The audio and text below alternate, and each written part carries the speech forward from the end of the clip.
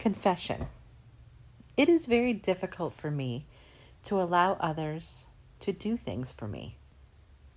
Are any of you that way?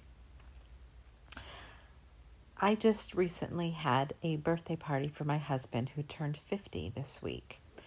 And it was going to be a very large party held at a park. We had a great time. A lot of people showed up, and it was a great memory. Before the party, a few of my friends texted me and asked me if there was anything they could do or bring to the party. And I said no to all of their help. Now, I could have used their help. And that's really on me because it's difficult for me. I never want to be a bother to anyone.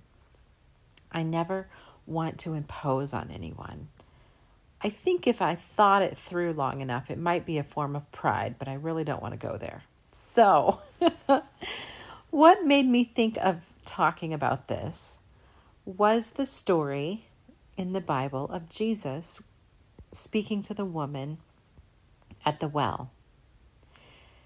He knew that it was very unconventional for a Jew to speak to a Samaritan, even for a man to speak to a woman at the well. What was the first thing he did when he spoke to her? He asked her for a drink of water. He asked her for a favor, and it broke the ice between the two of them. And I thought, how genius is that? It is so true that when you are in a situation that's awkward, you are very thankful if there's something you can do for someone.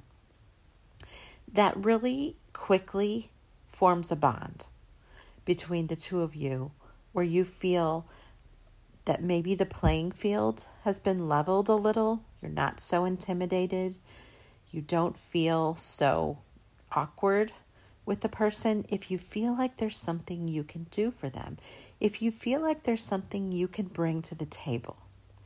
Jesus was a master with relationships. I love studying the Gospels just to see how great Jesus was with communication and relationships. There's so much to learn there. And my takeaway for this week is, let people do things for you. If you're trying to connect with a neighbor and you want to get them the gospel, possibly before just knocking on their door, having never spoken to them before, and giving them a tract and sharing the plan of salvation for the very first time, after living next to them for years and never speaking to them, that might not be the best idea. I have a neighbor that has a little business in her home where she makes chocolate-covered strawberries that are beautiful, and she sells them for parties and things. Several times I have ordered chocolate-covered strawberries from her for a party I was going to. Yes, it is great to have it at a party. It's beautiful. Everyone loves it.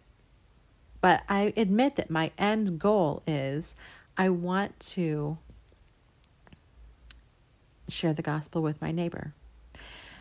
And having purchased something from her, it tears down barriers between cultures, between male and female, between any kind of a barrier that might be between you and a stranger. Maybe going over and asking your neighbor, do you think I could borrow a cup of sugar? For people that never want to be a mooch or a bother, that's sometimes hard. I'm not talking to you, ladies, if you are always asking people for favors and if you're always wanting people to do things for you for free, and that's the opposite end. And many of us can't even understand that mentality.